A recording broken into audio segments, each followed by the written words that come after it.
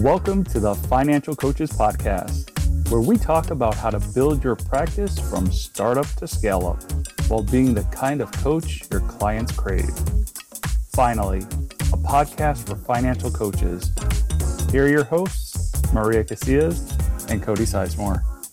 Hello, everyone, and welcome back to the Financial Coaches Podcast. I am Maria Casillas, joined here, of course, by my co-host, Cody Sizemore. But today we have another amazing guest to share with you guys. You guys, I'm telling you, she is going to bring the value. You are not going to want to miss this. If you want to hit pause, go grab that piece of paper and pen because you're going to want to take notes.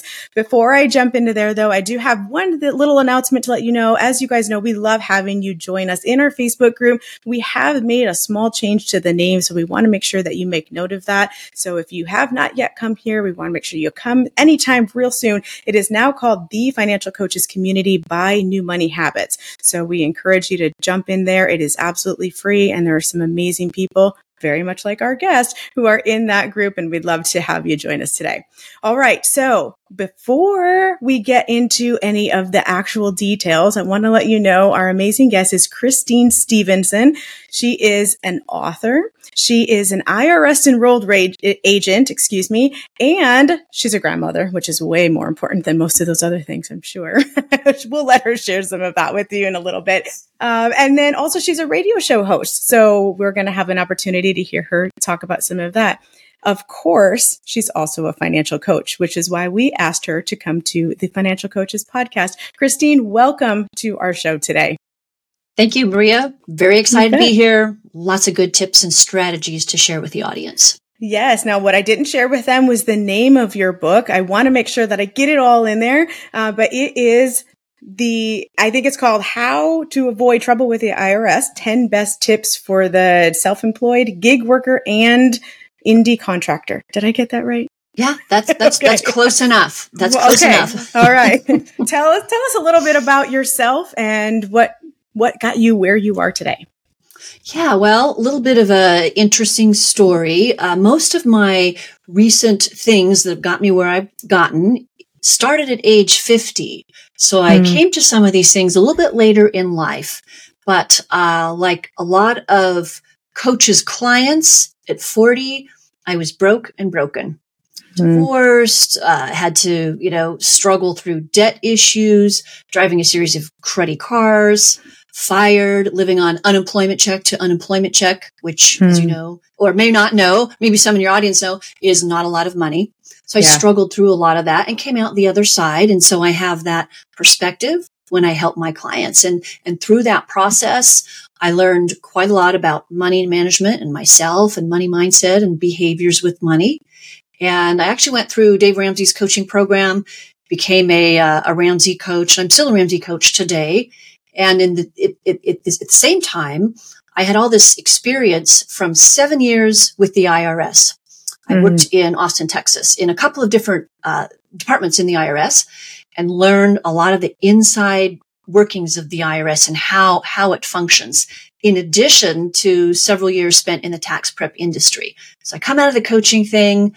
I sit and I take an exam to earn my enrolled agent credential from the IRS, which is the highest credential that they award. You pass a series of exams on ethics, business law, and income tax, personal income tax. And you get this credential, and then you take a number of continuing education credits every year. And so I combine these two things, and I'm in the coaching world, in the different forums, in the different communities, and I start seeing this repetition of tax questions.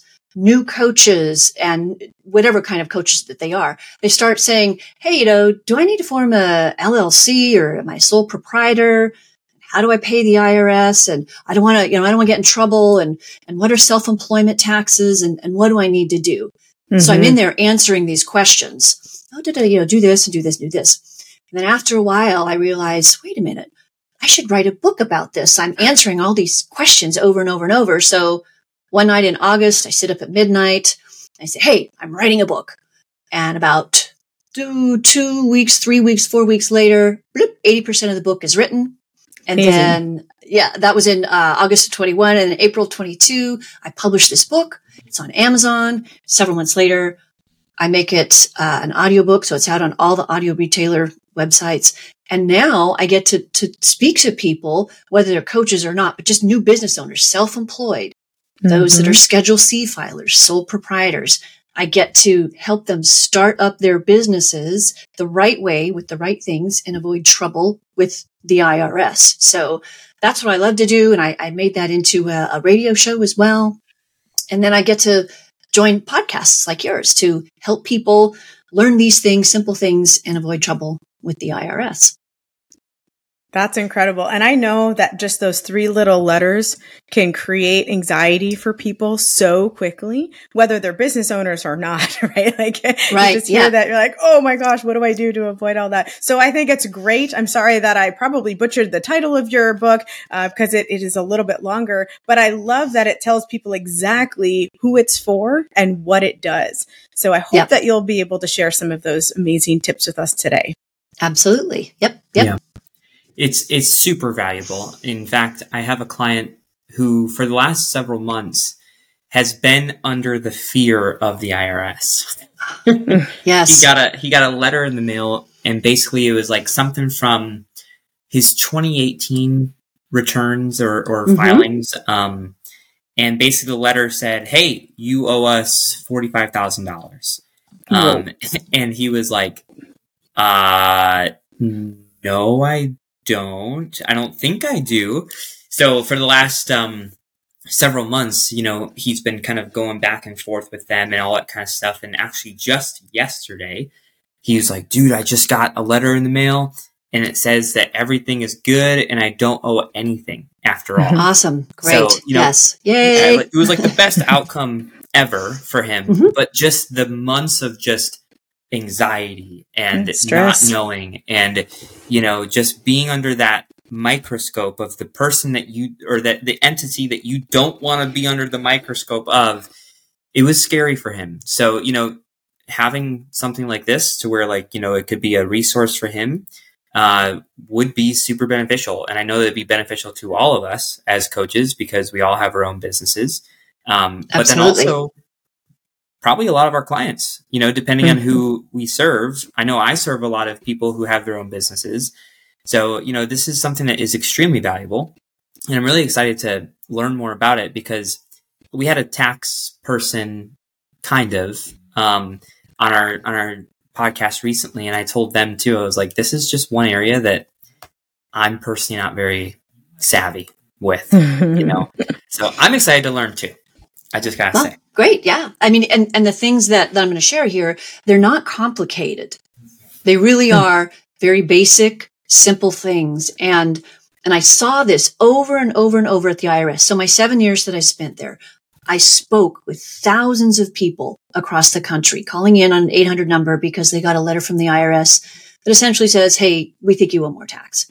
And so I'm talking to these people, many of them small business owners, Schedule C filers. That's the area of the IRS I worked in.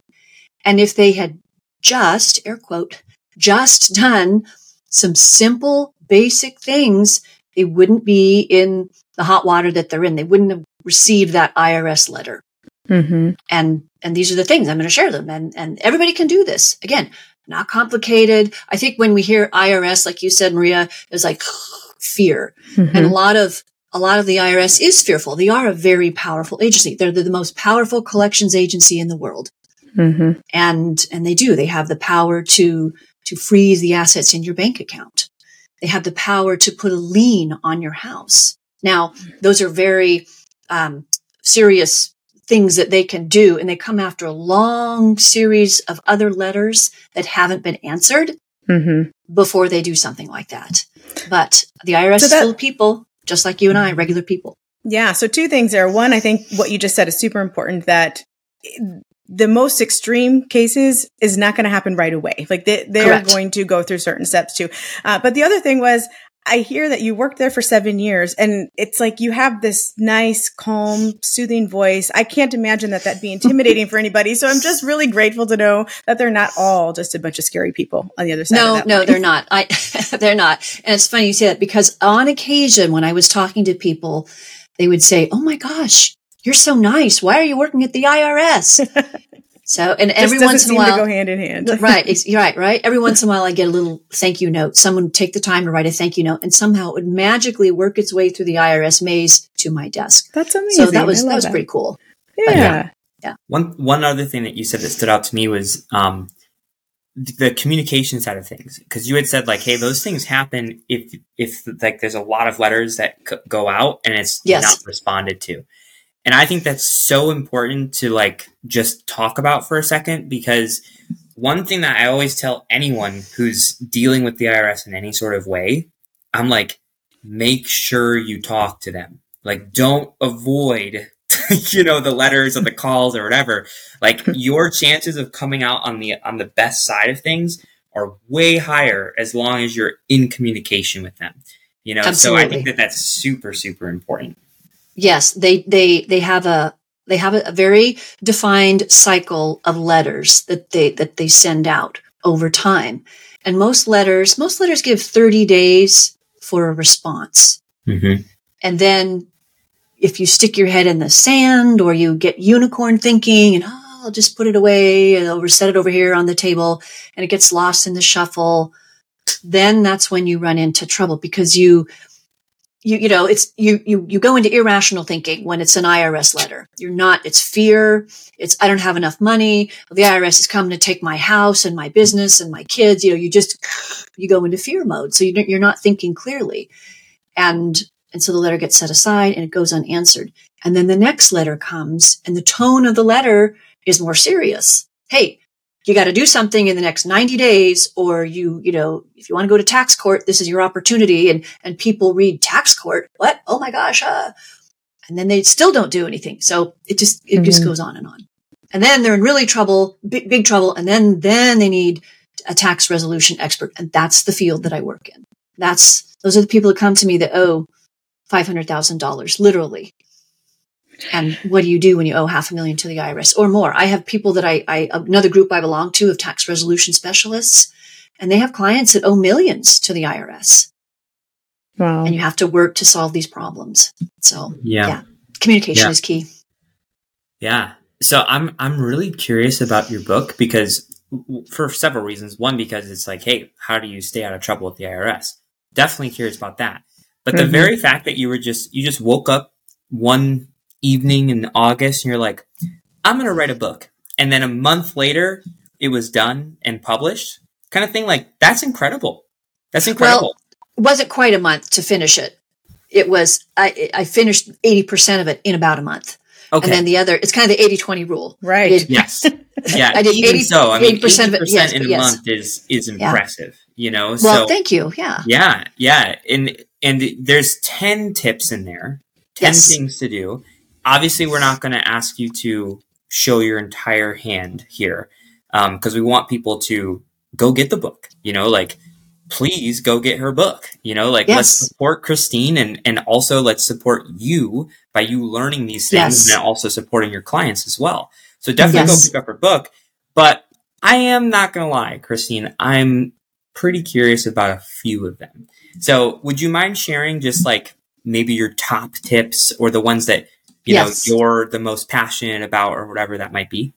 Absolutely. So I'm going to share 3 of them. Okay. And these are the 3 things that I consistently recommend over and over and over. And a lot of that's based on my time at the IRS and the work I do now as a tax resolution specialist. If my clients had just done these 3 things, it would be light years ahead of the IRS and their problems. So the number one thing that you can do for yourself as a small business owner is open a business checking account. Super simple. And you might want to open more than just one. I see that, Cody, you have Profit First behind you. I'm a Profit First person myself. I follow that. I teach that. And, 5 accounts is what Mike Michalowicz often recommends. But if you're just starting out and maybe you're making $10, $12, $15, $20,000, you don't necessarily need 5 accounts, but maybe you need 3. Open 2 business accounts and a savings account. And to open a business account, so that's number 1, you need to get an EIN, an employer identification number, from the IRS. So that's the second tip. Get an EIN. It's free. Super easy to do. Go to irs.gov/EIN, and it's going to walk you through several questions. You put in some information, and assuming you go through the verification process okay, bloop, you get your EIN number just like that. And now it's yours. There it is. You don't need to have an EIN to be a sole proprietor, to file that Schedule C. You can use your social, which is okay, but I like to recommend an EIN because it protects your privacy. When if let's say you're a graphic designer and someone hires you to do some graphic design, they're going to want your tax ID number. Do you really want to give them your social along with your address? And anybody in that company can maybe see your social and your address. Protect your social. So get the EIN. It protects your social. It also, quite frankly, makes you look a little bit more legitimate. When you use an EIN, if you're having to give that out to someone on a W-9 form, they want that. An EIN just makes you look legit. So get your EIN. That's second tip. The third tip is to create an account. And Cody, I want to know, and Maria, I want to know if you have this account at EFTPS, the Electronic Federal Tax Payment System. Do you guys have that account? Do you know what this is, what I'm talking about? I was listening to this and I was like, number 1, check. Got it. Number 2, check. Got it. Number 3, I was like, man, I'm good. I got this. I'm flying through this. But then you hit me with that last one and I'm like, I have no idea what that is. So no. Okay. All right. Well. No, I do not have that. But I'm taking notes. Excellent. So we have to get the IRS some money. Okay. Now that gets into a little bit of estimated tax payments. We'll set that aside for the moment. But there are several ways to get the IRS money. You can send them a check in the mail. You can go to a couple different IRS websites and go through their series of questions and use a debit card or direct draft out of your bank account, things like that. But the best way, easiest, most secure, fastest, I think I talk about, it's Superman in the book, over a building with a single leap. EFTPS.gov, Electronic Federal Tax Payment System. This is free. And you can make all sorts of tax payments on this website. But when you're self-employed and you make quarterly payments, at a minimum, quarterly payments, you go into this account and it's very simple. You create this with your name and your address and you link a bank account to it. And in an ideal world, you are linking your business savings account that I know you opened along with your business checking account. So now you have a business bank account that's connected to this website, EFTPS.gov. And when it comes time to send the IRS some money, an estimated tax payment, you go into the EFTPS to your account and you set the day you want the money to go and how much. And it's going to automatically draft out of that bank account that you connected it to. So that's pretty easy. If you think about it, I think it's fairly easy. Yeah. It's a system and a process, and systems and processes are huge things when you are just self-employed person. Yes. The more systems and processes you set up to automate your business, this is an automation that makes your business run so much more smoothly, and it helps you stay in compliance with the IRS, and you avoid trouble with the IRS because you're sending them some tax money because you have a system to do it. Yeah. If I may go back for just a second, I have a quick question about the EIN, Kristine. So when I set up my my business, I went ahead and created the entity first and then did the EIN. So my question is that necessary, or can you create an EIN without having an entity? So let's first define entity. Okay. So in tax language, an entity would be something like, for business purposes, we're talking about an LLC. Correct. Or an S Corp, a C Corp, a partnership. Those are entities. To form an entity, you must have an EIN. Oh, so maybe I did it in reverse order and just forgot. I think you did it in reverse order. Yeah. Okay. So an entity, an LLC, we'll just do that. The LLC and the sole proprietorship. Those are the two most common business entities, all businesses in the United States, statistically. To form an LLC, you must get the EIN from the IRS, and then you have to go to your state secretary's website. I'm in Texas, so state of Texas, whatever that website is, SOS is what I think it is.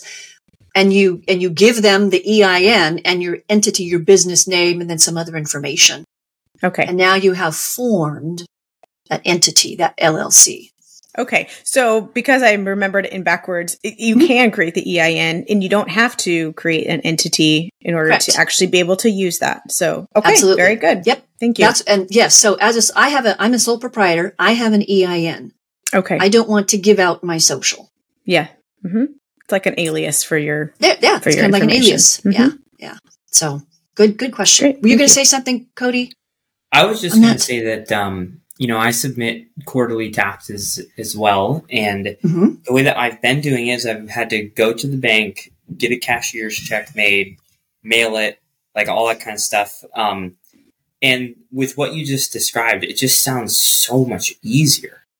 Way so easier. Much easier. And I never even knew that was like an option, so yes. That alone is just super, super valuable to me. And I'm sure it's probably valuable to people listening as well.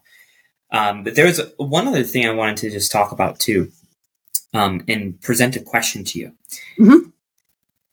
Tip number 1 that you shared, opening a business checking account. That is probably something that probably a lot of our listeners haven't done. We have a wide variety of listeners, people who are, brand new or aspiring coaches. And then we have established coaches and who are trying to grow their business and stuff like that. And, I would say there's probably some in every aspect of like their journey of their coaching that probably don't have that set up yet. But I would say the majority of them is probably in the newer or the aspiring coaches. So my question for you would be, when would you recommend that someone actually takes that first step of setting up the business account, the business checking, business saving, whatever it might be? Is that something to where you're like, hey, like before you even receive your first income from coaching, you should do that?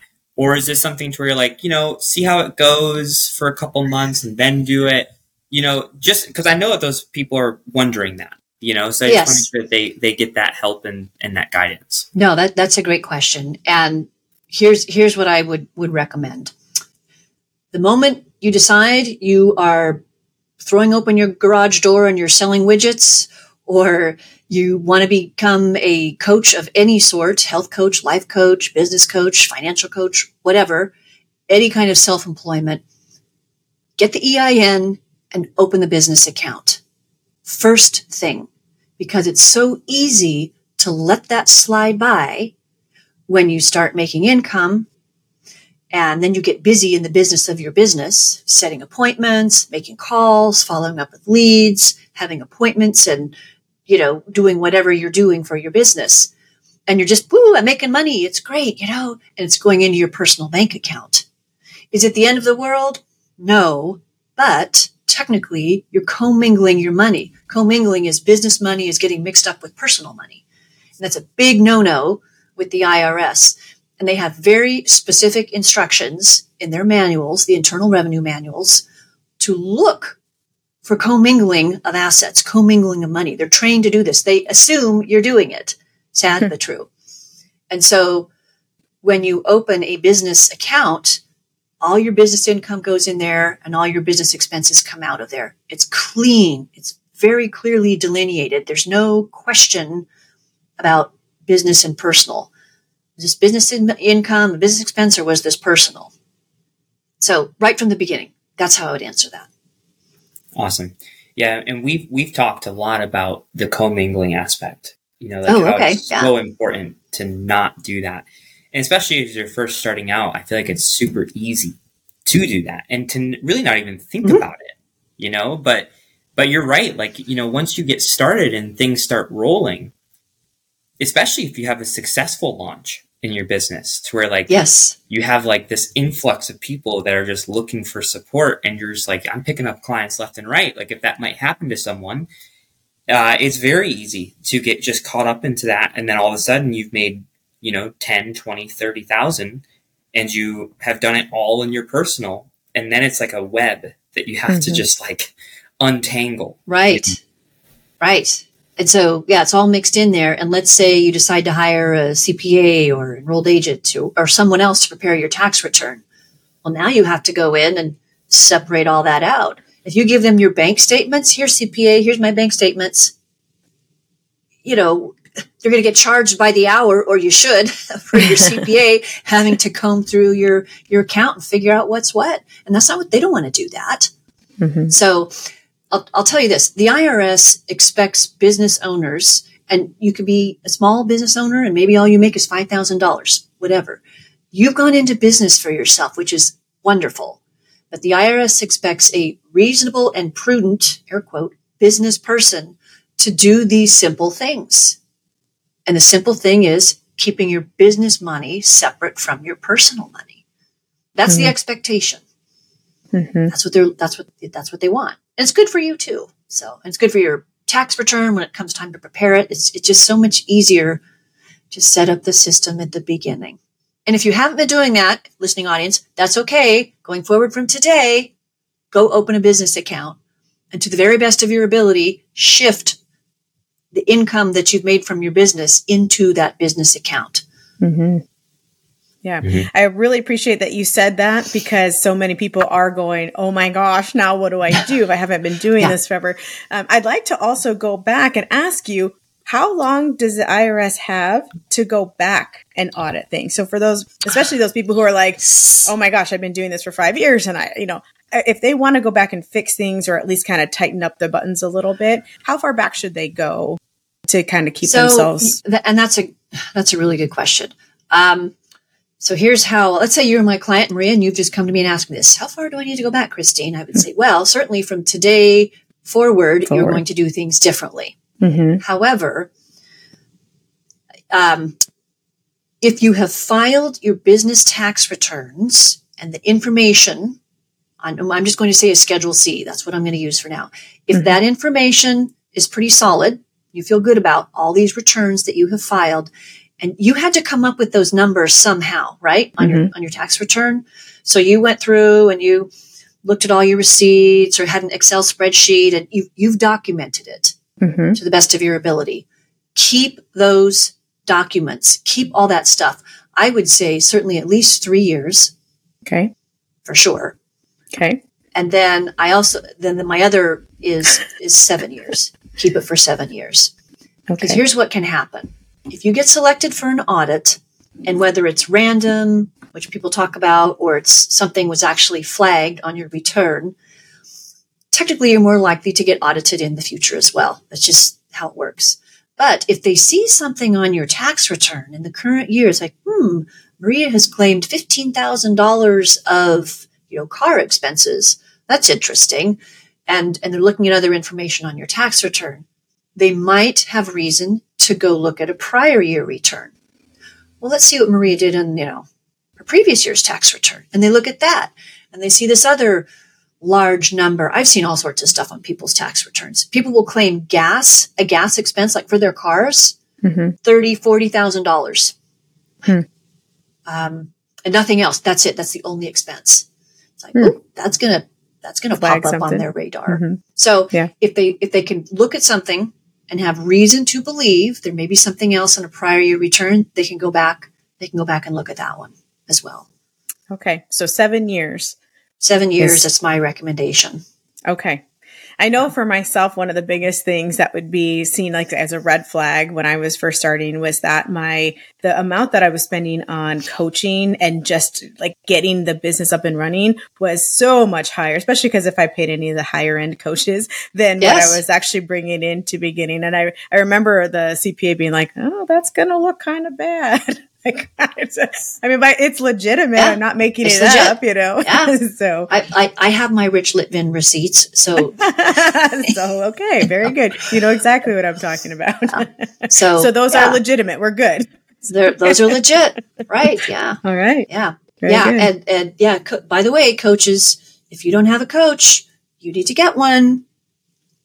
Little plug there for coaches to get coaches. So yeah, you absolutely do. That's something I believe in a lot. And when we're on this topic too, I want to look at it in a different lens, not necessarily for us as coaches, but more so for the clients that we serve. Mm-hmm. So what is your take on if we are serving a client that is self-employed or they have their own business and we're serving them to help them with their finances, could our services technically be a write-off for their business? Okay, say that again. I think I followed you, but maybe not. Say that again. So if our client is a self-employed business owner, and we're helping them with their finances, whether it be personal or business, could our coaching program then be a write-off for them on their own taxes? Oh, I see what you're saying. In some circumstances, yes.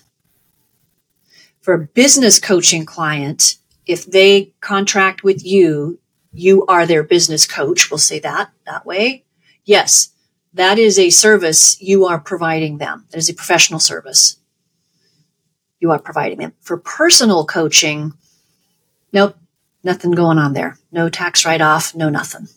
Got it. It's kind of like getting counseling. If you're in, if you go see a marriage and family therapist, you're paying for that personally. There's no write-off there. That's just something you're doing to become a better person, or in your marriage or whatever. So right. So as long as it affects their business, then it is. Yes. If it's not affecting their business, then no.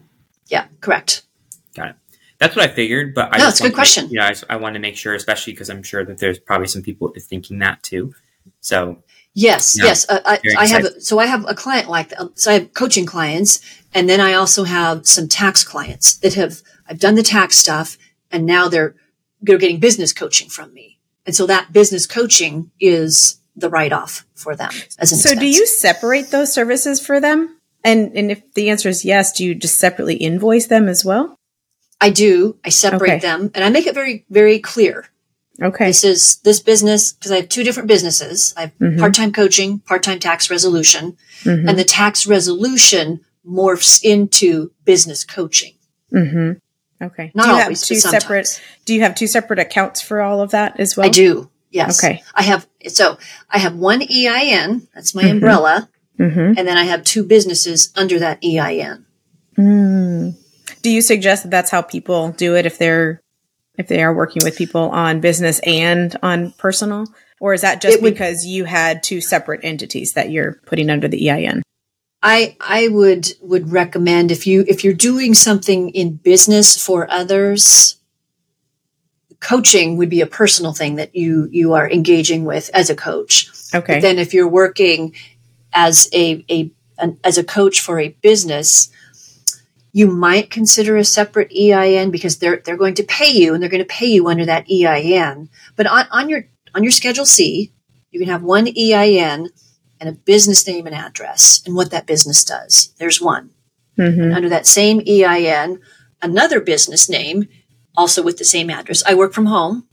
Two business names, same address, under one EIN. And if you look up the EIN rules on the IRS website, they will tell you don't have to have an EIN, for every business. Related businesses. Okay. If it's related, it can be under one. Very good. Well, I hope we're not getting too much into the other 7. I know we're kind of getting into the weeds have. No, and I don't talk about any of that in my book. So, well, good. I'm glad we're addressing it now then, because these are the questions that are coming up. Because that's way, it's like an onion, you just kind of keep peeling back the layers and go deeper and deeper. So another question I get frequently is how do I know if I need to pay self-employment tax? That's a big one. And that has more to do with tax planning and some strategy. But in general, look at last year's tax return. For most of us, that's 2022. If you owe the IRS $1,000 or more, and you are self-employed, maybe you also have some wage income, your spouse works at a job or something like that, did you owe the IRS $1,000 or more? If the answer is yes, you need to be making some estimated tax payments. That's kind of a very basic general way of looking at that and answering that question. And $1,000 is the sweet spot, because over $1,000, you might get a letter from the IRS that says you underpaid your taxes all year long. You owe us, $87.27. It's a penalty because you owe more than $1,000. Yeah. Well, good thing I do quarterly taxes. So yes, right. Yes. And so, how much do I send in? Well, that's a whole other question. And I keep it I do talk about this in my book. A very simple way to look at how much do I need to send in. There's all sorts of different ways to do the math, but a general rule of thumb, if you do nothing else, you have your business income once a month or once a quarter, take 10% of your total, put it over there in that savings account. Yep. 10%. People conceptually get 10%. That's a really easy number. We get this. Is it going to be the right amount? Nope. I'm telling you right now, it's not. So don't quote me on this. Okay. But would you agree that setting aside something is better than setting aside nothing? Of course. Yeah. And if you don't need all that 10%, well, great. You've got a little savings account going for your business, and your business should have a savings account. And if it turns out it's not enough, well, thank God you have something to give the IRS. I think that you make a really good point, because there's people, I even have a client right now. He started a tile installation company, and he just recently quit his job to go full time with this. And he has a lot of anxiety around taxes in the IRS, and he's setting aside 30%. And I'm like, to me, that sounds like a lot. And he's like, well, I would just feel more comfortable with it. And I'm like, I told him, I was like, I think 15% is good, or it's like, you'll be okay kind of thing. So to hear you say 10% makes me feel even better with what I was telling him. Because to me, like, he's got a new baby, and he's a father of 4, and he's trying to provide for his family while doing this. And his wife's not working because she has 4 kids that she needs to take care of. And I'm like, you're making things tight on yourself all year round by setting aside 30%, to where it doesn't need to be that way. He honestly needs some tax planning. He really does. And that's it sounds like. I sent him my tax guy. I was like, yep. If I'm saying this, but if you want a second opinion by someone who does taxes, talk to this guy. Like, he'll help you out. And I have a feeling that he'll tell you the same thing that I am. So that's the next step that we're doing. I'm meeting with him in like 2 weeks, and that was his homework, was to reach out to the CPA. But there's a lot of people who over save, I think. They do. They oversave. It's better. I will say this, better to oversave than undersave. Yeah. For sure. Absolutely. And when you're dealing with money, as you know, it's an emotional topic. And when you're dealing with the IRS, also an emotional topic. And so the combination of the two can be extremely stressful for people.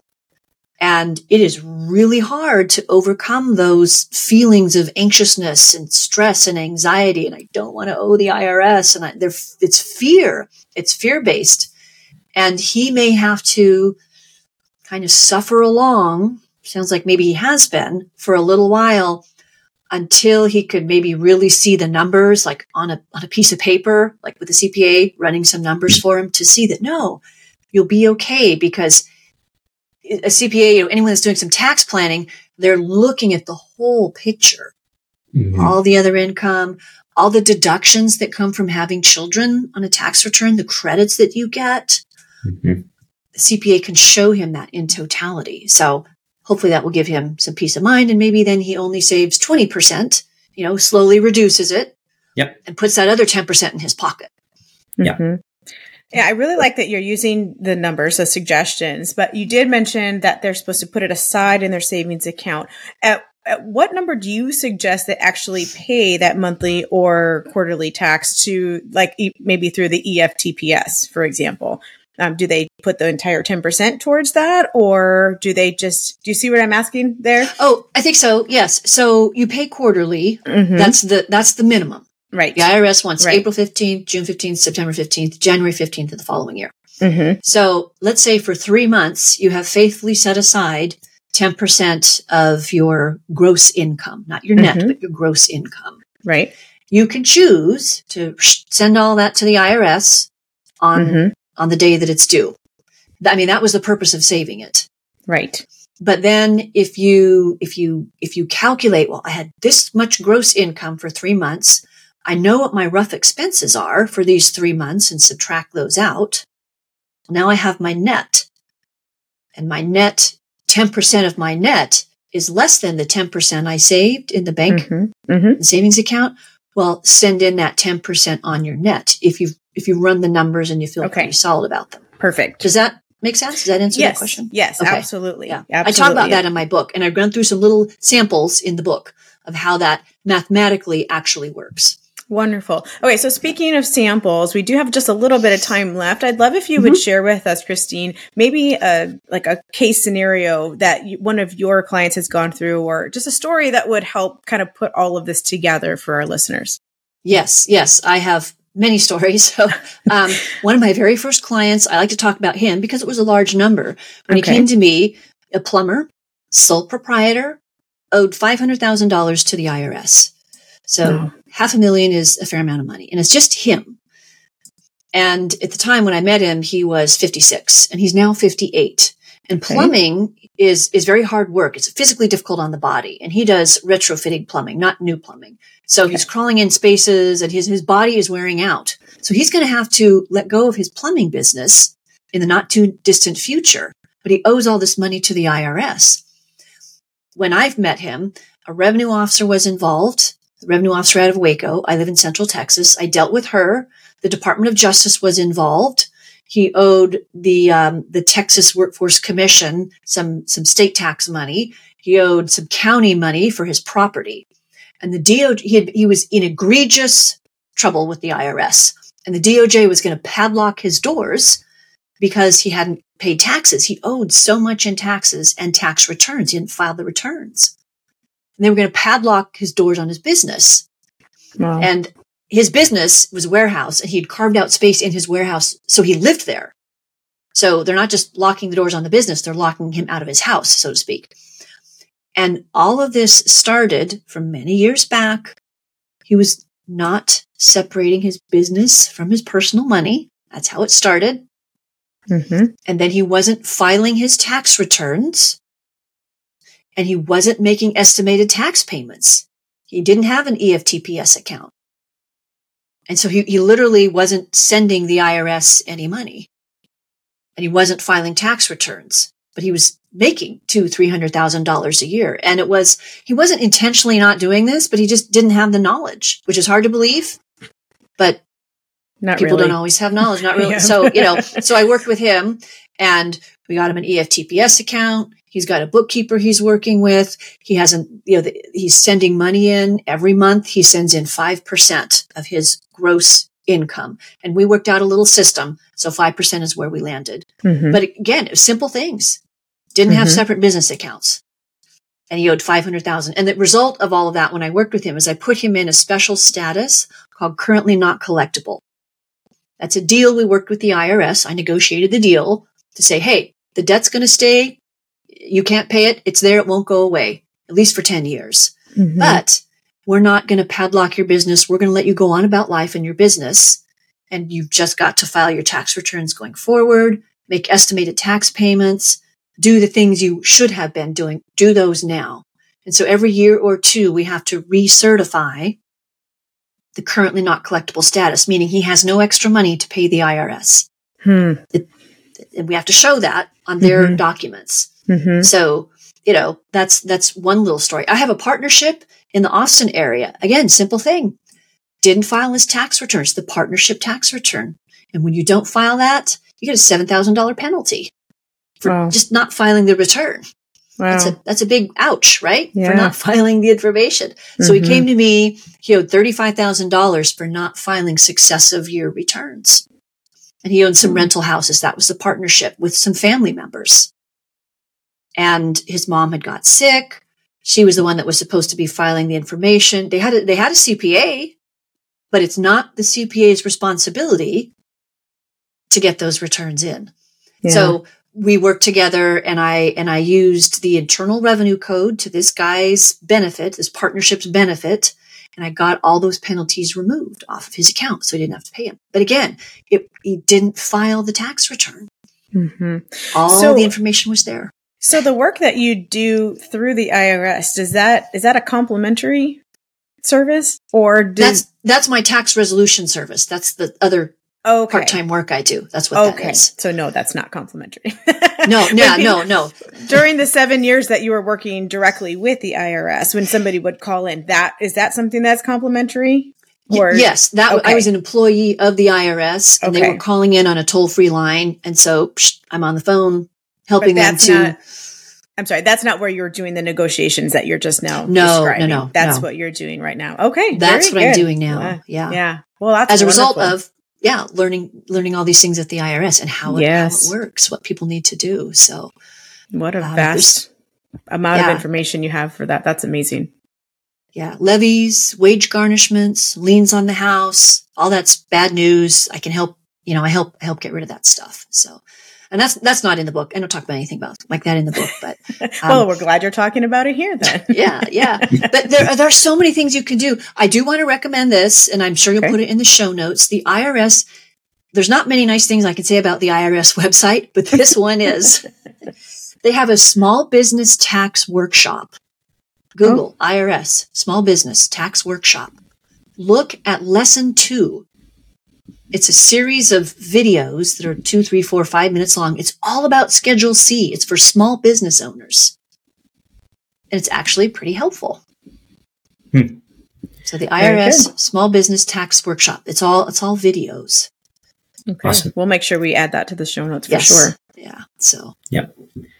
So where can people find you, Kristine, if they have additional questions, if they want to pick up your book, if they want to work with you in some way, how can they reach out to you? How can they find you? All that kind of stuff. So lots of different ways. I have a landing page, KristineStevensonEA.com. It's a landing page. You click on the button that says free strategy session. You get a 30-minute strategy session. You'll click on that button and you go to my calendar, and then you pick a day and time, and then we'll have a conversation. So that's one way. You can call me or text me at 737-234-0196. That's the number I put out on the radio station. That's the number I have on all of my signatures and things like that. Call me or text me. My contact information it's in my book. It's all in there. So those are the different ways people can get a hold of me. So, but KristineStevensonEA.com, big green strategy button. Press that. Awesome. Come talk to me. I'd love to talk to you and help you out. Yes. Yeah.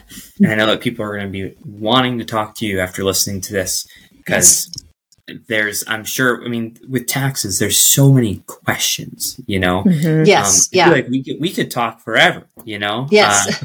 And I don't know at all. Compared to the general public, I know this much. Huge, but compared to the tax code and the tax law, I know like this much. So I feel sometimes like they do that on purpose. You wonder, right? Yeah. Like if we're just always confused, then they're not going to be able to do better. So thank you for helping us not be as confused as the general public. Yes. So remember, get your EIN, open the business bank account, create an account on EFTPS. 1, 2, 3. Yeah. I'm doing number 3 today. 1, 2, 3. Right? That's right. 1, 2, 3. That's right. It really is. Actually, it really is. Yeah. Awesome. Well, Kristine, thank you so much for your time today. This was extremely valuable, and we hope that you, the listener, take upon yourself to get connected with Kristine. Please. She'll be in the Facebook group as well. So I'm sure that, you can connect with her that way too, and pick up her book. I mean, come on, she put a lot of work into that, and clearly there's a lot of really valuable things. She only shared 3 of them, and there's 7 others out there. One in particular, I was like, I didn't even know that existed. So, the very fact that there's 7 more in there that I'm like, okay, I need to pick this up. You should definitely. It's also it's an audiobook. I recorded it. So so if you have Audible or any of those subscription services, Spotify, Nook, Scribd, whatever, it's there. I was just going to ask if it was actually you who recorded it. Yes, because I have a hard time listening to the AI recordings, but I could listen to you all day. So I might just thank you. go that route. I did. Yeah. It's Wonderful. funny. It takes 8 hours to record, a 2-hour book. I learned a lot. I learned a lot publishing a book and making recordings. I'm sure. All right. Very good. Very valuable 2 hours, guys. Go get it. Thank you so much. Thank you. Awesome. Hey guys, thanks so much for tuning in, especially those of you who are every weekers. We really, really appreciate you. If you thought that today's episode was valuable, drop a like, drop a follow, drop a review, do all that good stuff. I know it's super annoying, but hey, it only takes a few seconds and it really does help us out a lot. So thank you so much for checking us out. Drop all that stuff. We'll see you next week, and you guys just keep crushing it out there. All right. Thank you for listening to the Financial Coaches Podcast, brought to you by New Money Habits and Sizemore Financial Coaching. Submit your questions to our hosts by emailing podcast@newmoneyhabits.com. Be sure to subscribe to be notified of future episodes and join our growing group of like-minded coaches on Facebook. And until next time, happy coaching. Music provided by Summer School.